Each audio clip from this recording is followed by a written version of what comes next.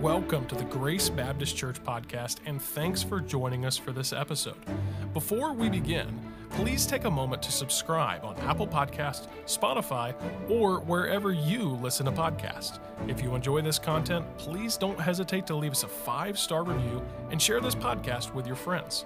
We'd like to extend an invitation to you and your family to join us for worship this week at Grace Baptist Church. We'd also love to connect with you online at gracekettering.org. Thanks again for joining us, and enjoy the episode. There are a number of different views about the millennium. We believe in the pre-tribulation, pre-rapture approach to eschatology. That, by the way, can be traced back to the 1st century. A man by the name of Albertus Peters wrote a 3-volume book on the millennial kingdom, and he names about 15 early church fathers from the 1st century that held to chiliasm, which is the Greek word for thousand. In other words, they believed in a literal millennium.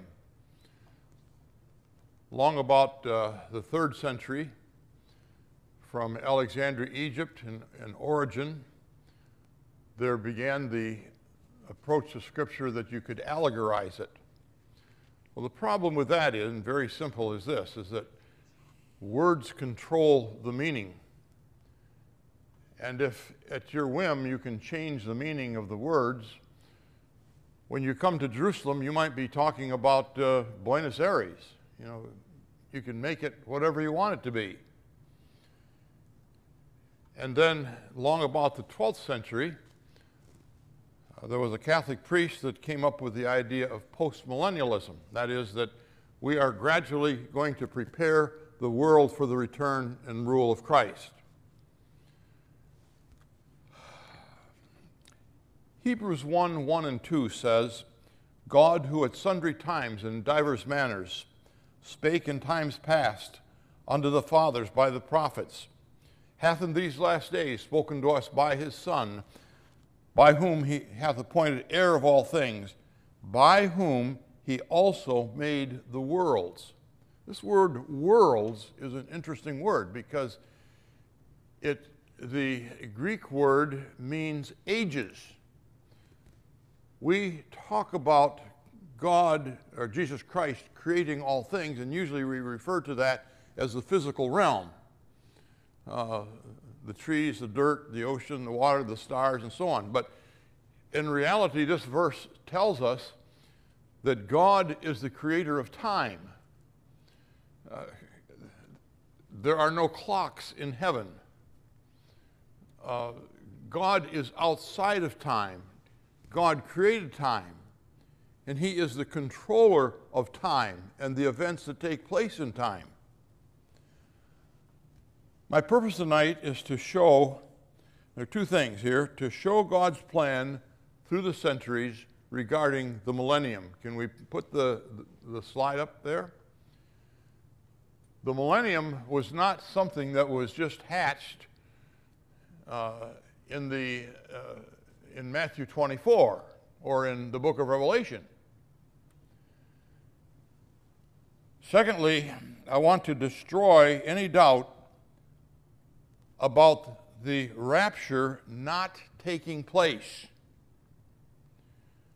It's been 2,000 years. If the Lord ascended into heaven in 30 AD, then it's 1,990 years since he ascended from the Mount of Olives. And Peter talks about the fact that some people are willingly ignorant when they say, oh, where is the promise of his coming? So I want to dispel that ignorance. I don't think any of you believe that, but you may come across some people that think that. In 1 Kings 6:1, we have an interesting verse that allows us to date with a high degree of accuracy several things. In 1 Kings 6:1, we learn that the start of Solomon's temple began in the fourth, Solomon began to build the temple in the 4th year of his reign. Now, that is considered to be 966 because his reign started in 970. And from that, a number of rather accurate dates can be built, all the way back to the birth of Abraham. Now, doing this is another subject, doing the detail of this is another subject in itself, and that's not what I'm interested in doing. But because of this verse in 1 Kings 6:1, we can date with fairly accurate certainty that Abraham was born in 2166 BC. Now, God appeared to Abraham when he was in Ur of the Chaldees. Hebrews says he picked up and left not knowing where he was going, and he ended up in Haran, which is north up in, which would be up in what is today Lebanon. Apparently he stayed there until his father died. God spoke to him again, and at 75 years old, God spoke to him in Genesis 12:4. So Abraham departed as the Lord had spoken unto him, and Lot went with him, and Abram was 75 years old when he departed out of Haran. So if we subtract 75 from 2166, God spoke to Abraham when he was 75 years old and 2090.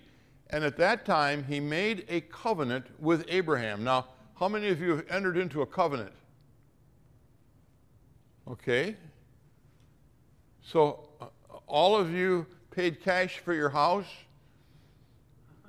Or you went to the bank and you said, loan me some money to buy a car? And they said, sure.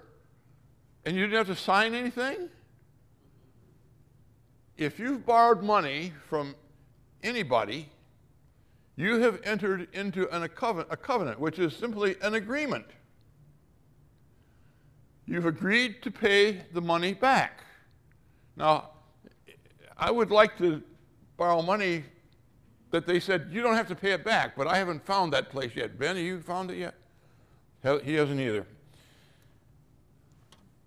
In Genesis 12:7, the Lord appeared unto Abram and said, unto thy seed will I give this land. Now, class, what land is that? Canaan, which is modern day Israel, which is also called what? Palestine. And by the way, there's no such thing as Palestinians. The Palestinians are only Jordanians that were left when Israel finally got their independence in 1948, but that's another story. So God promised Abraham and his descendants the land of Palestine. Now, I don't have maps here to show you, but the land that God promised Israel and Abraham has never been completely occupied, and it goes way up to the Euphrates River. But again, that's another series of lessons in itself. The Bible often comments on itself. In Hebrews chapter 16, we read these words, wherein God, willing more abundantly to show unto the heirs of promise, the heirs of promise being Abraham and his descendant and the children of Israel, the immutability of his consummate. What does immutability mean?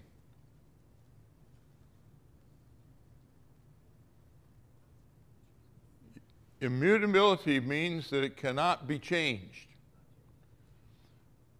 God was showing Abraham and his descendants the fact that his promise to Abraham was absolutely, totally, completely unchangeable. He confirmed it, that is the covenant or the promise, by an oath.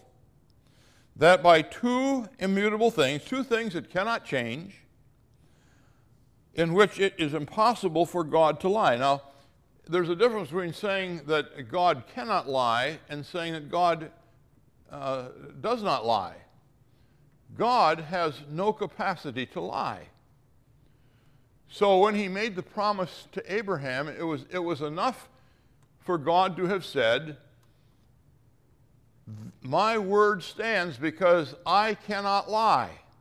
But God did something more than that. He said he confirmed it with an oath.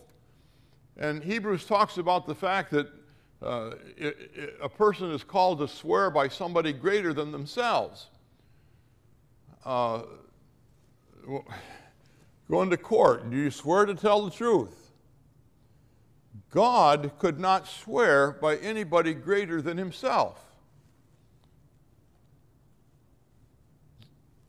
He says that it's impossible for God to lie, and therefore we have a strong consolation who have fled for refuge to lay upon the hope that's set before us. Now, Paul is talking to the children of Israel, to Israelites here, to Jews, and he's telling them of the certainty of them receiving the promise that God gave to Abraham. Now, at the time that he made this statement, there was no such country of Israel. It had been wiped off the face of the earth by the Babylonians. And a little bit later, in 70 A.D., the Romans would come and virtually level the city of Jerusalem and destroy it. But the writer of Hebrews says, you are certain to have the land that God has given you and the promises because God has sworn it by himself. He didn't need to swear it at all because his word, he cannot lie, and because of his immutability, he doesn't change. Now we're going to drop down to the Palestinian covenant here. We know from 1 Kings 6:1 that the Exodus was 480 years, or that the start of Solomon's temple was 480 years after Solomon started building, wait a minute, getting turned around. The Exodus took place 480 years before Solomon started building the temple. Add 480 years to 966, and we find that the date of the Exodus in 1446 BC. And you say, well, why have you got 1406 up there? In Deuteronomy chapter 1, I think it's verse 3 or so. Yeah, it is verse 3. Moses says that in the 40th year, the 11th month of the 40th year, that the book of Deuteronomy was written. The addresses in Deuteronomy are in the last month before Israel goes into Canaan. Well, if it's 40 years after 1446, that puts us to 1406 BC. Now, if we went to Deuteronomy 29:1, you will find that it says, these are the words of the covenant which the Lord commanded Moses to make with the children of Israel in the land of Moab, besides the covenant which he made with them in Horeb. Horeb is the general area in which Mount Sinai was located. So in Deuteronomy 29, you have the conditions that God lays out for Israel for their life in the land of Canaan. There are a series of blessings in that passage, and going through them is another study in itself. But after you go through the blessings, then you have a number of different curses and punishments for disobedience. This is called the Palestinian covenant, and it is a restating to the generation at that time that God's promises of the land to Abraham was still intact and they were going to inherit it. But they had to obey the law. You get over into Jeremiah and you find Jeremiah prophesying 7 years of captivity. You get into Lamentations and you find that the punishments that Jeremiah speaks about in the book of Lamentations mirror the same punishments that are at the end of the Palestinian covenant for disobedience. And of course, the last punishment was dispersion among the nations. And of course, that happened. But that was 600, the Palestinian covenant was 685 years after God's promise to Abraham as he was leaving or about to leave Haran. Now let's drop down to David. David reigned from about 1010 to 970 BC. Again, we can figure this out because of 1 Kings 6:1. In 2 Samuel 7, verse 1, we are told that David was at rest. In other words, he was no longer, he had conquered just about everybody, wasn't having any problems. He was able to sit down, as it were, and put his feet up on the footstool. I don't know if David did that, but he was taking it easy. And David sent a message to Nathan the prophet. Nathan the prophet came back in 2 Samuel 16 and 17. And here's what God said through Nathan. And thine house and thy kingdom. What does he mean by house here? Pardon? Lineage. What's the House of Windsor? It's the English, it's a line of kings in the line of Windsor, kings and queens in the line of Windsor, House of Windsor. It's the dynasty. So he says, and thine house and thy kingdom shall be established forever before thee. Thy throne shall be established forever. According to all these words and according to all this vision, so did Nathan speak unto David. And if you read in the section that follows, you will find that David is absolutely overwhelmed with what Nathan has told him. So, in effect, about 1,000 years after God gave the promise to Abraham and to the nation of Israel that they would have the land of Canaan, and has reiterated it 685 years later in the Palestinian covenant, now about 1,000 years later, and I put a question mark behind it because I can't get any closer than about the middle of David's reign. 1,000 years later, he says, I'm going to appoint a king that is going to rule Israel forever. So that says that the nation of Israel is going to exist and keep on existing. And I'm going to appoint a person to rule that kingdom. And David is absolutely overwhelmed. Now let's go about 300 years later, a little over 300 years later, to Isaiah's prophecy, or 1,360 years after God promised Canaan to Abraham.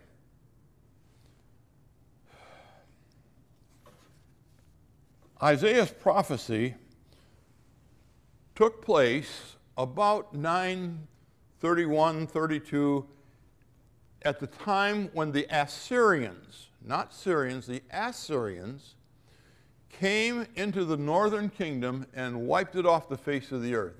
The northern kingdom, remember the nation of Israel split after Solomon died.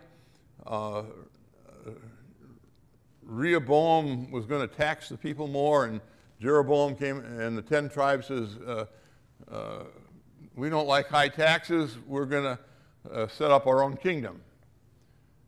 And so from about 930 BC until about 732 or so BC, there were 2 Jewish nations, but the Assyrians came and wiped it out. And this prophecy of Isaiah in Isaiah 9, 6, and 7 was probably given during the reign of Ahaz, who was not a very nice king. In fact, if you study the history of Israel at this time, in about 8 years, Israel's mighty army just dissolved. And Ahaz was facing an invasion from an alliance of Israel and Syria. And they wanted to overthrow the Davidic line and establish their own puppet. And God, through Isaiah, said, it ain't going to happen. But this is the time when God gives this prophecy to Isaiah regarding his promise to Abraham, repeated to the nation, the Palestinian covenant, and then given to David for a king to rule the land. And you know these verses. For unto us a child is born, unto us a son is given, and the government shall be upon his shoulder, and his name shall be called Wonderful, Counselor, the Mighty God, the Everlasting Father, the Prince of Peace.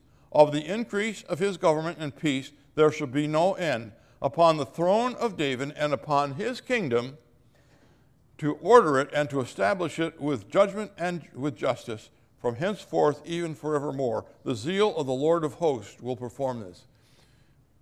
Isaiah is telling the nation of Israel that his appointed descendant is going through. Now, this is 300 years, more than 300 years, after Nathan told this to David.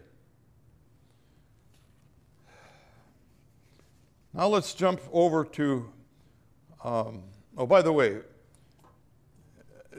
can anybody remember how Isaiah 53 starts? Someone look up Isaiah, we've got time. Look up Isaiah 53:1.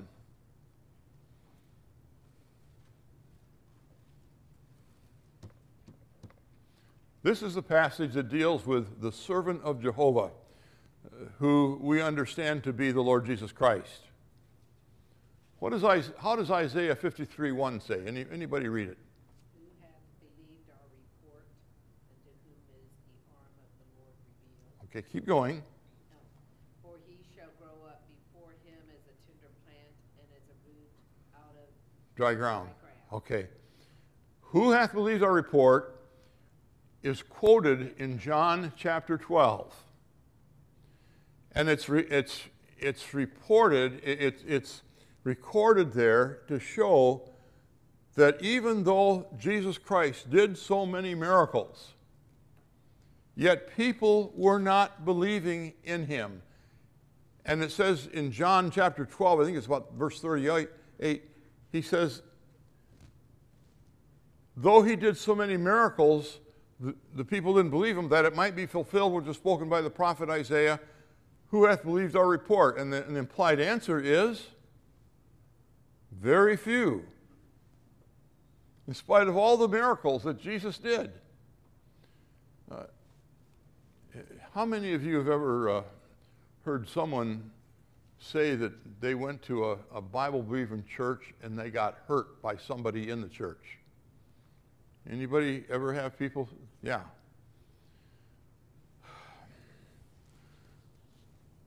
Let me ask a question. What person received the worst treatment from religious people in all the history of the world? Not the Jews. Jesus. Can you imagine a judge saying, I find no fault in this man. And the crowd, the mob, operating out of democracy, crucify him, crucify him. Nobody has ever been maligned more by religious people than the Lord Jesus Christ. On top of that, he's crucified in place of a murderer, Barabbas. So nobody can say, I was hurt terribly by a church more than anybody else.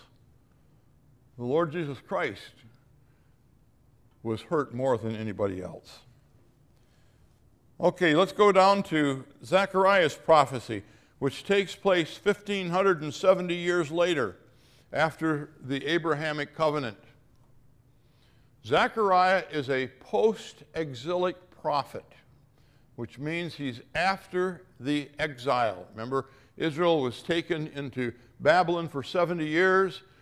Isaiah predicted that a man by the name of Cyrus would order the rebuilding of the temple and the city, and that took place more than 150 years after he made the prophecy. Zechariah was, along with Haggai, was instrumental in getting the second temple built. I'm going to put a question mark by his date because I can't be exactly sure when he made this prophecy and when he wrote his book, but we're in the ballpark with about 520 BC. The reason I have question marks behind it is because I can't be as accurate with them as I could the dates at the top. So Zechariah makes a prophecy about the reign of Christ. In Zechariah 14:4 we read, and his feet shall stand. His refers to Lord, capital L-O-R-D. Lord in capitals in the Old Testament refers to Jehovah. So he's talking about Jehovah. Jehovah's feet will stand upon the Mount of Olives. Now, why is that significant? Where did Jesus ascend into heaven? Where did he ascend from? The Mount of Olives. Now, it could be argued that this is an anthropomorphism, that is a feature of a man that's ascribed to God. Just like we read in the Old Testament, the eyes of the Lord, and so on.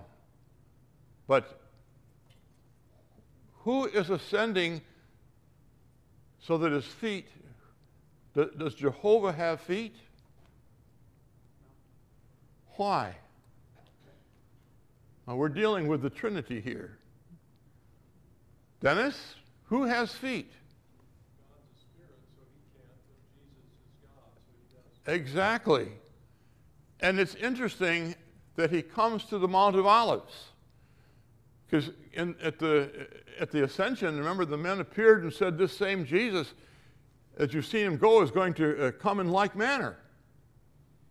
So I believe that this is, number one, Jesus Christ, and number two, he's being identified, another one of the passages identifies Jesus Christ with Jehovah. Same being, two different personalities.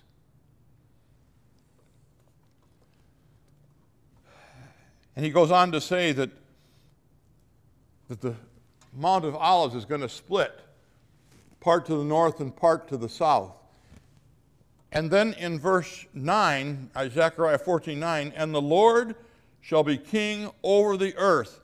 In that day there shall be one Lord, and his name one. So here the Lord that descends sets up a worldwide kingdom.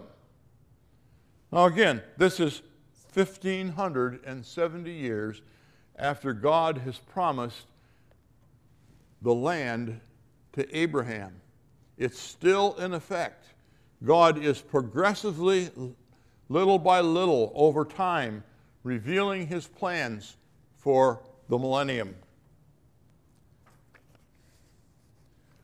Now let's jump forward to Gabriel's message to Mary. 2,091 years after God gave the promise to Abraham, and 1,000 years after he gave the Davidic covenant to David. Look at what Gabriel says to him.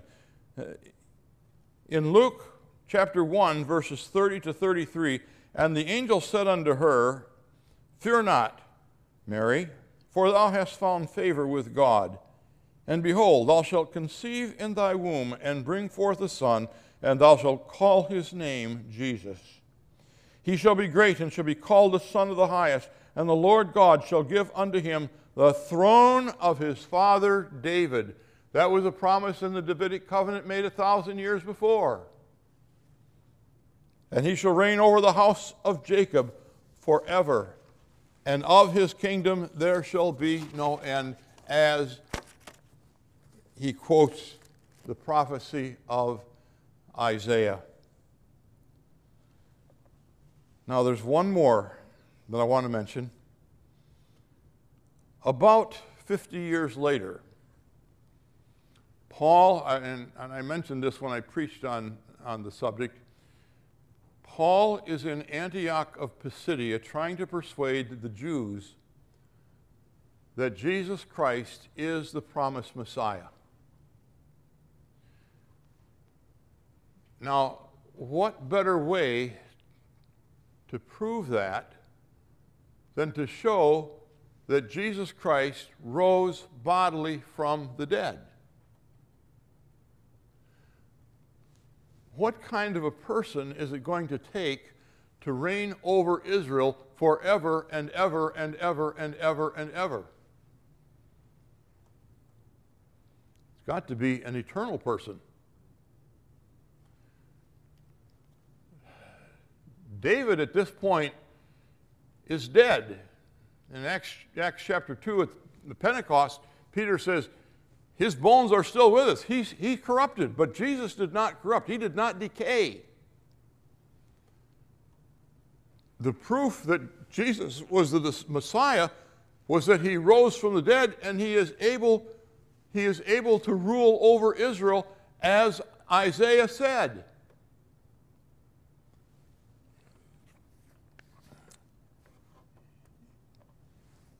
Luke writes in Acts 13:35, "God hath fulfilled the same unto us their children, and that he hath raised up Jesus again, as it is also written in the second Psalm, thou art my son, this day have I begotten thee." Doesn't sound like a message of resurrection, but the word begotten means it means to be raised up.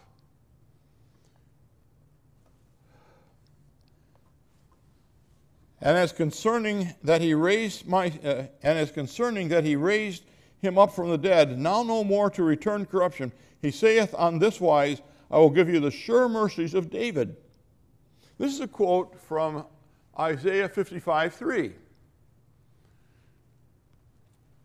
First of all, did David deserve to have a lasting kingdom with an eternal relative?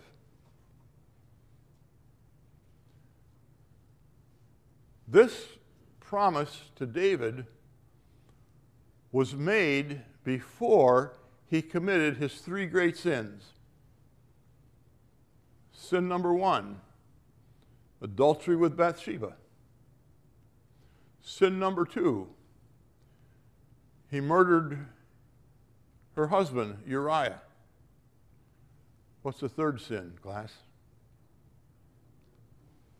Gary? He numbered the people, and that brought about a judgment upon Israel whereby 70,000 people lost their lives.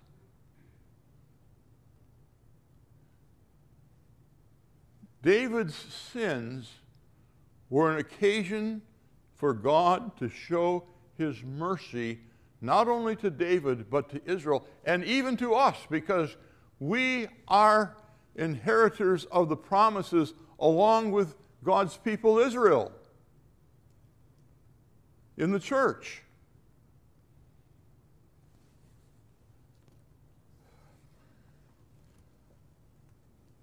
Now, what does this mean? Jesus Christ, as the Creator, is the Creator not only of the ages, of the physical realm, but also of the ages.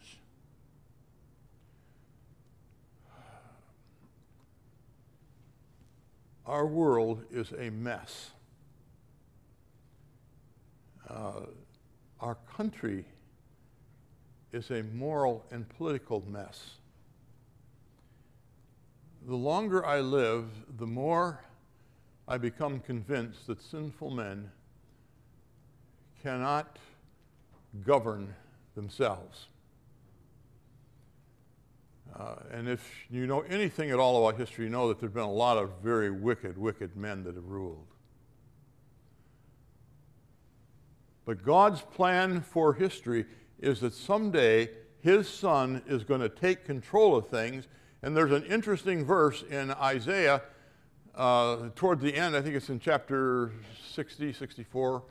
It talks about those that hated the Jews will come bowing on their knees to them. Can you imagine the descendants of Hezbollah and Arafat and the Ayatollahs coming and bowing down to the Jews? That's going to take place in the millennium.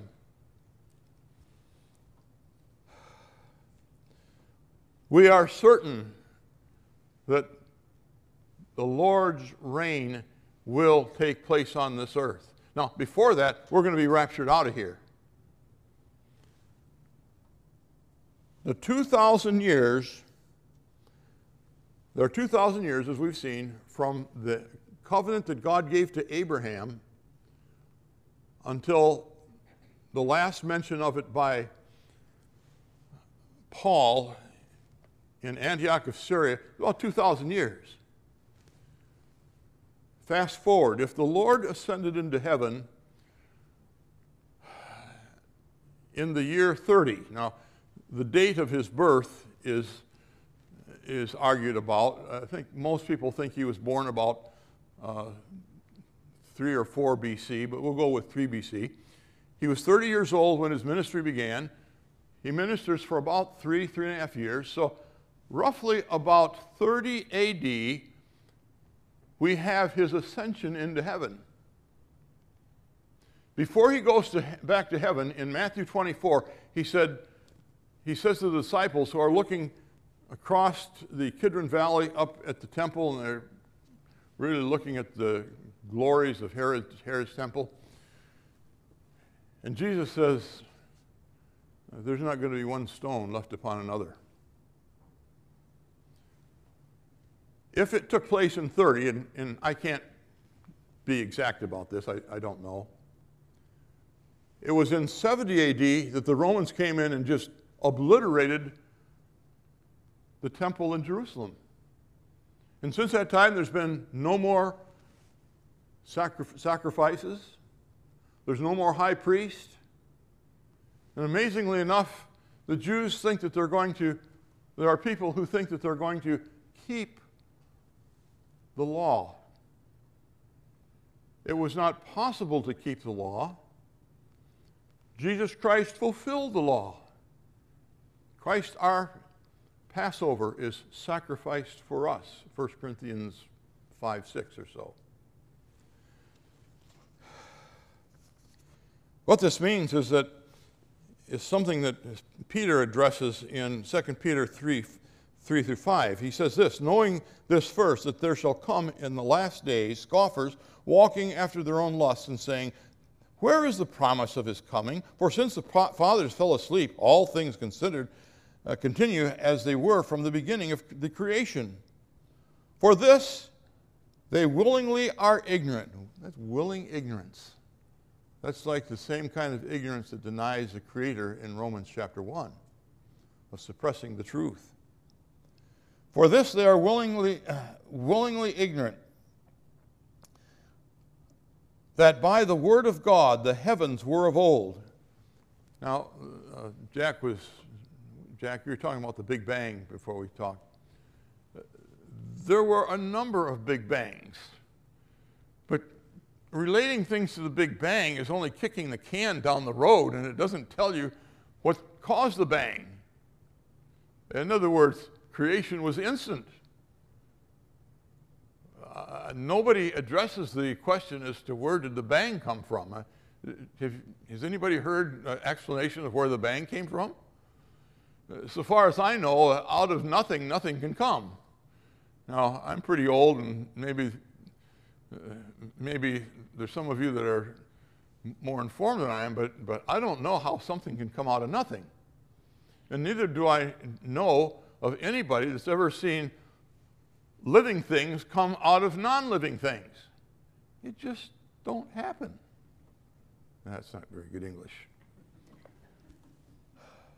For this they are willing and ignorant of, that by the word of God the heavens were of old, and the earth standing out of the water and in the water. Now there's one other thing here, that man's sin, David, the sinfulness of the human race, is not preventing or deterring God from carrying out this plan, which has been unfolding for now over 4,000 years. Now, we've talked about the coming of the Lord. The rapture is before that. Hasn't happened yet. We're still here. But as much as we look forward to the reign of Christ, when we will reign with him, we better be prepared for the coming of the Lord when he takes us up without any notice. Let's pray. Father, we thank you for the way you've laid out your plan for the coming reign of the Lord Jesus Christ over thousands of years. In Jesus' name we pray, amen.